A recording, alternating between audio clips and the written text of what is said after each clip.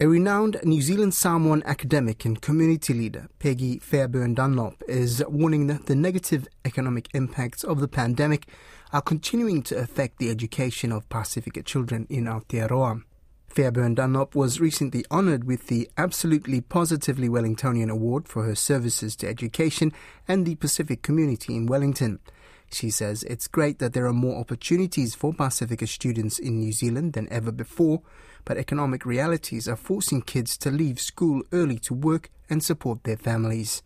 RNZ Pacific reporter Finau Fonua spoke with Peggy Fairbairn Dunlop and began by asking her how she felt about being honoured with her award.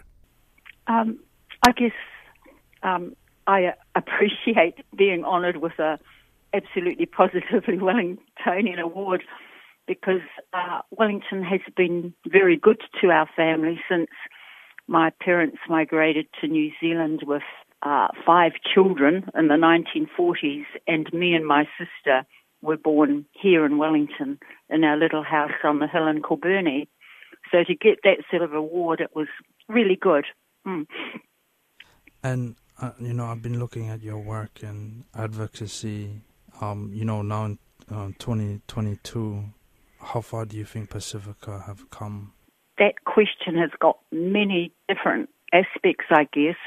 I think over the years, and I have always been in education, so I look at it from that point of view. Over the years, there are 2 things. One thing is that for the first migrants in New Zealand, and probably for many Pacific migrants today, I guess our job was just to go to school and just learn everything which was said, just to be educated as a Palangi, if you like, to get good English, to get a good job. And the whole curriculum and everything we learnt was Palangi. There was very little Pacific culture or very little Pacific songs or dances or Pacific words or even any study about the Pacific. When I was at primary school and when I was at secondary school and even at teachers' college, there wasn't much about the Pacific at all. It was very much a Palangi-centred curriculum. So if we look at it from that point of view, today there have been great changes, and this is with the Maori as well and with other ethnic groups coming to New Zealand. I think the New Zealand educational curriculum is much wider for the inclusion of other knowledges in the textbooks. Yes, that's what I would say. Other knowledges is a much more, I hate to use the word tolerance, but I think there's more a realisation that there are many ways of knowing and that Pacific ways of knowing and being have just as much relevance in the lives of our learners as Palangi or learning about China or learning about England have. I think I did a degree in history, and one of those subjects was Tudor England. I did American history. I did those sorts of histories, and that was really, really interesting because I was able to look at the way they did things, their ideals and their practices, and then sort of compare it with our own Samoan Pacific ways. So, have I answered your question? Yeah. Actually, you mentioned that, if I heard you correctly, you were around in the 40s and 50s? Well, that's when my parents migrated to New Zealand. Sorry. I got it wrong. Yeah. Sorry. But you make a very important point then, because if we look at so first of all, I've talked about curriculum, and the curriculum is more open, but that doesn't really mean that the teachers who are teaching it in schools today understand the idea of cultural diversity or other values. It still doesn't quite mean that. It doesn't mean that we've got all the books and the materials and resources that would make the teaching of Pacific studies and the inclusion of Pacific examples in the curriculum. That there's still a long way to go there. But the second point I wanted to make was that the Pacific parents of today, as well as the pupils, are different.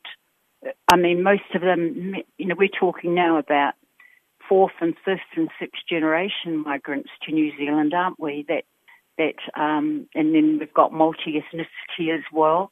So there are a lot of students and pupils and families in New Zealand who identify as Pacific, but they're a totally different generation from the earlier ones. I think we've got quite a feisty generation of Pacific parents now who are really arguing for their children to do well at school and starting to stand up and ask for that to happen. So there's sort of two things going on. I think New Zealand is starting to adopt a more informed attitude on cultural diversity, and also we've got groups of Pacific parents who have had a good education themselves and who are joining the school boards and things like that and are really standing up to make sure that their children get a fair deal and do well at school. Another question I have to ask, because you worked in Samoa for a while. Yeah. You know, it's Samoa independence, 60th independence year, and you came from the second generation Samoans. Yeah.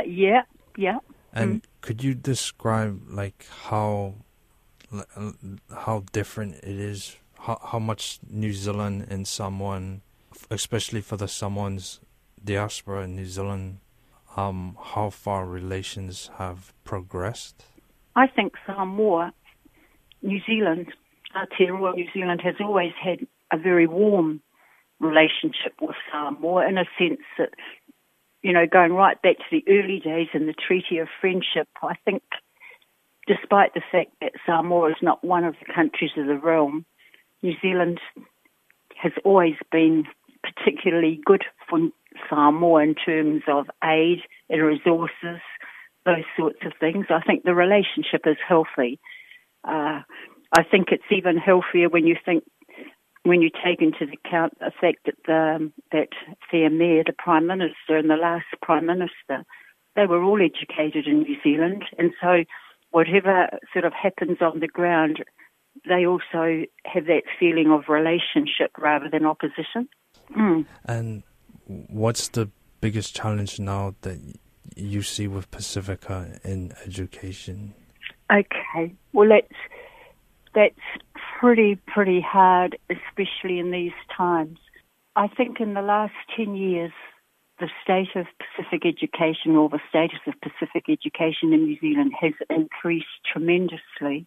But COVID has brought so many economic constraints, which our Pacific people have found it extremely hard and are still finding it extremely hard to deal with. I mean, if you're in Samoa or if you're in Fiji or anywhere in the Pacific, you know, you would have your land behind you that you could grow your food. You know, you would have a house where you could live. There would be, you don't have those sorts of support systems. We don't have those sorts of support systems in New Zealand.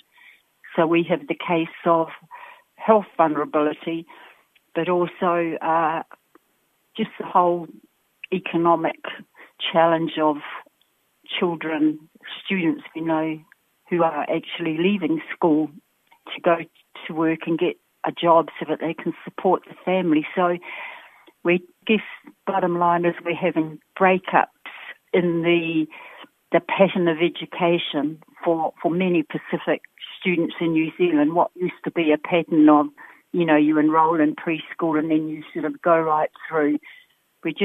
There are just due to economic constraints and health constraints, there are just too many breaks in that pattern to ensure that our children, that all of our children, you know, enjoy a strong and robust educational experience, and that's the issue.